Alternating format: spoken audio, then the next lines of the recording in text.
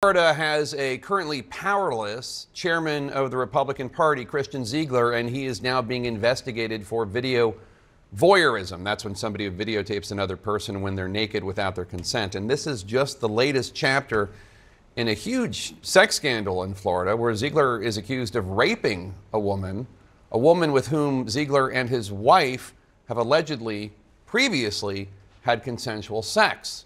As of now, Ziegler has not been charged with anything, but as CNN's Carlos Suarez reports, he could be forced out of his job on Monday. Christian Ziegler's fate as chair of the Republican Party of Florida is no longer in doubt. He needs to move on. He needs to resign. On Monday, party officials will move to officially oust him. GOP leaders, including Florida Governor Ron DeSantis, wanted Ziegler out long before this week's revelation that Ziegler may have secretly recorded a sexual encounter with a woman, accusing him of rape. According to a new search warrant affidavit, investigators are looking into that claim in the latest chapter of this ongoing sex scandal. Ziegler, who claims the sex was consensual, showed detectives a 2.5-minute-long video of the October 2nd sexual encounter.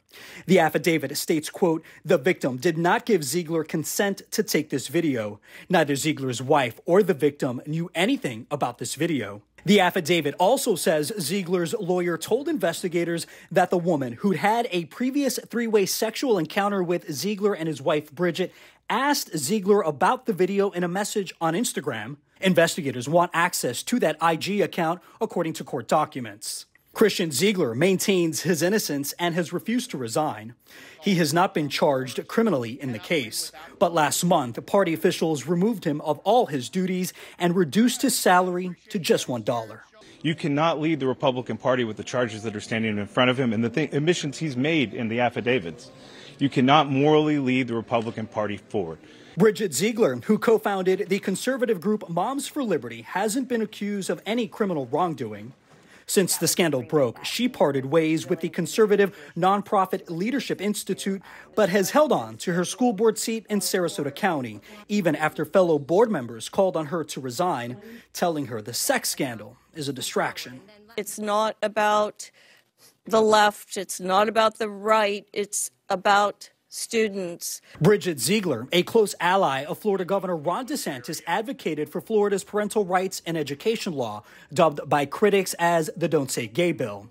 It removed discussion of sexual orientation and identity from public schools' curriculum. Some parents and LGBTQ activists accuse the couple of hypocrisy. The hypocrisy comes from their relentless attacks on LGBTQ people, their public disparaging of our families and our communities, while they themselves were simultaneously living this private life. The hypocrisy is just stunning.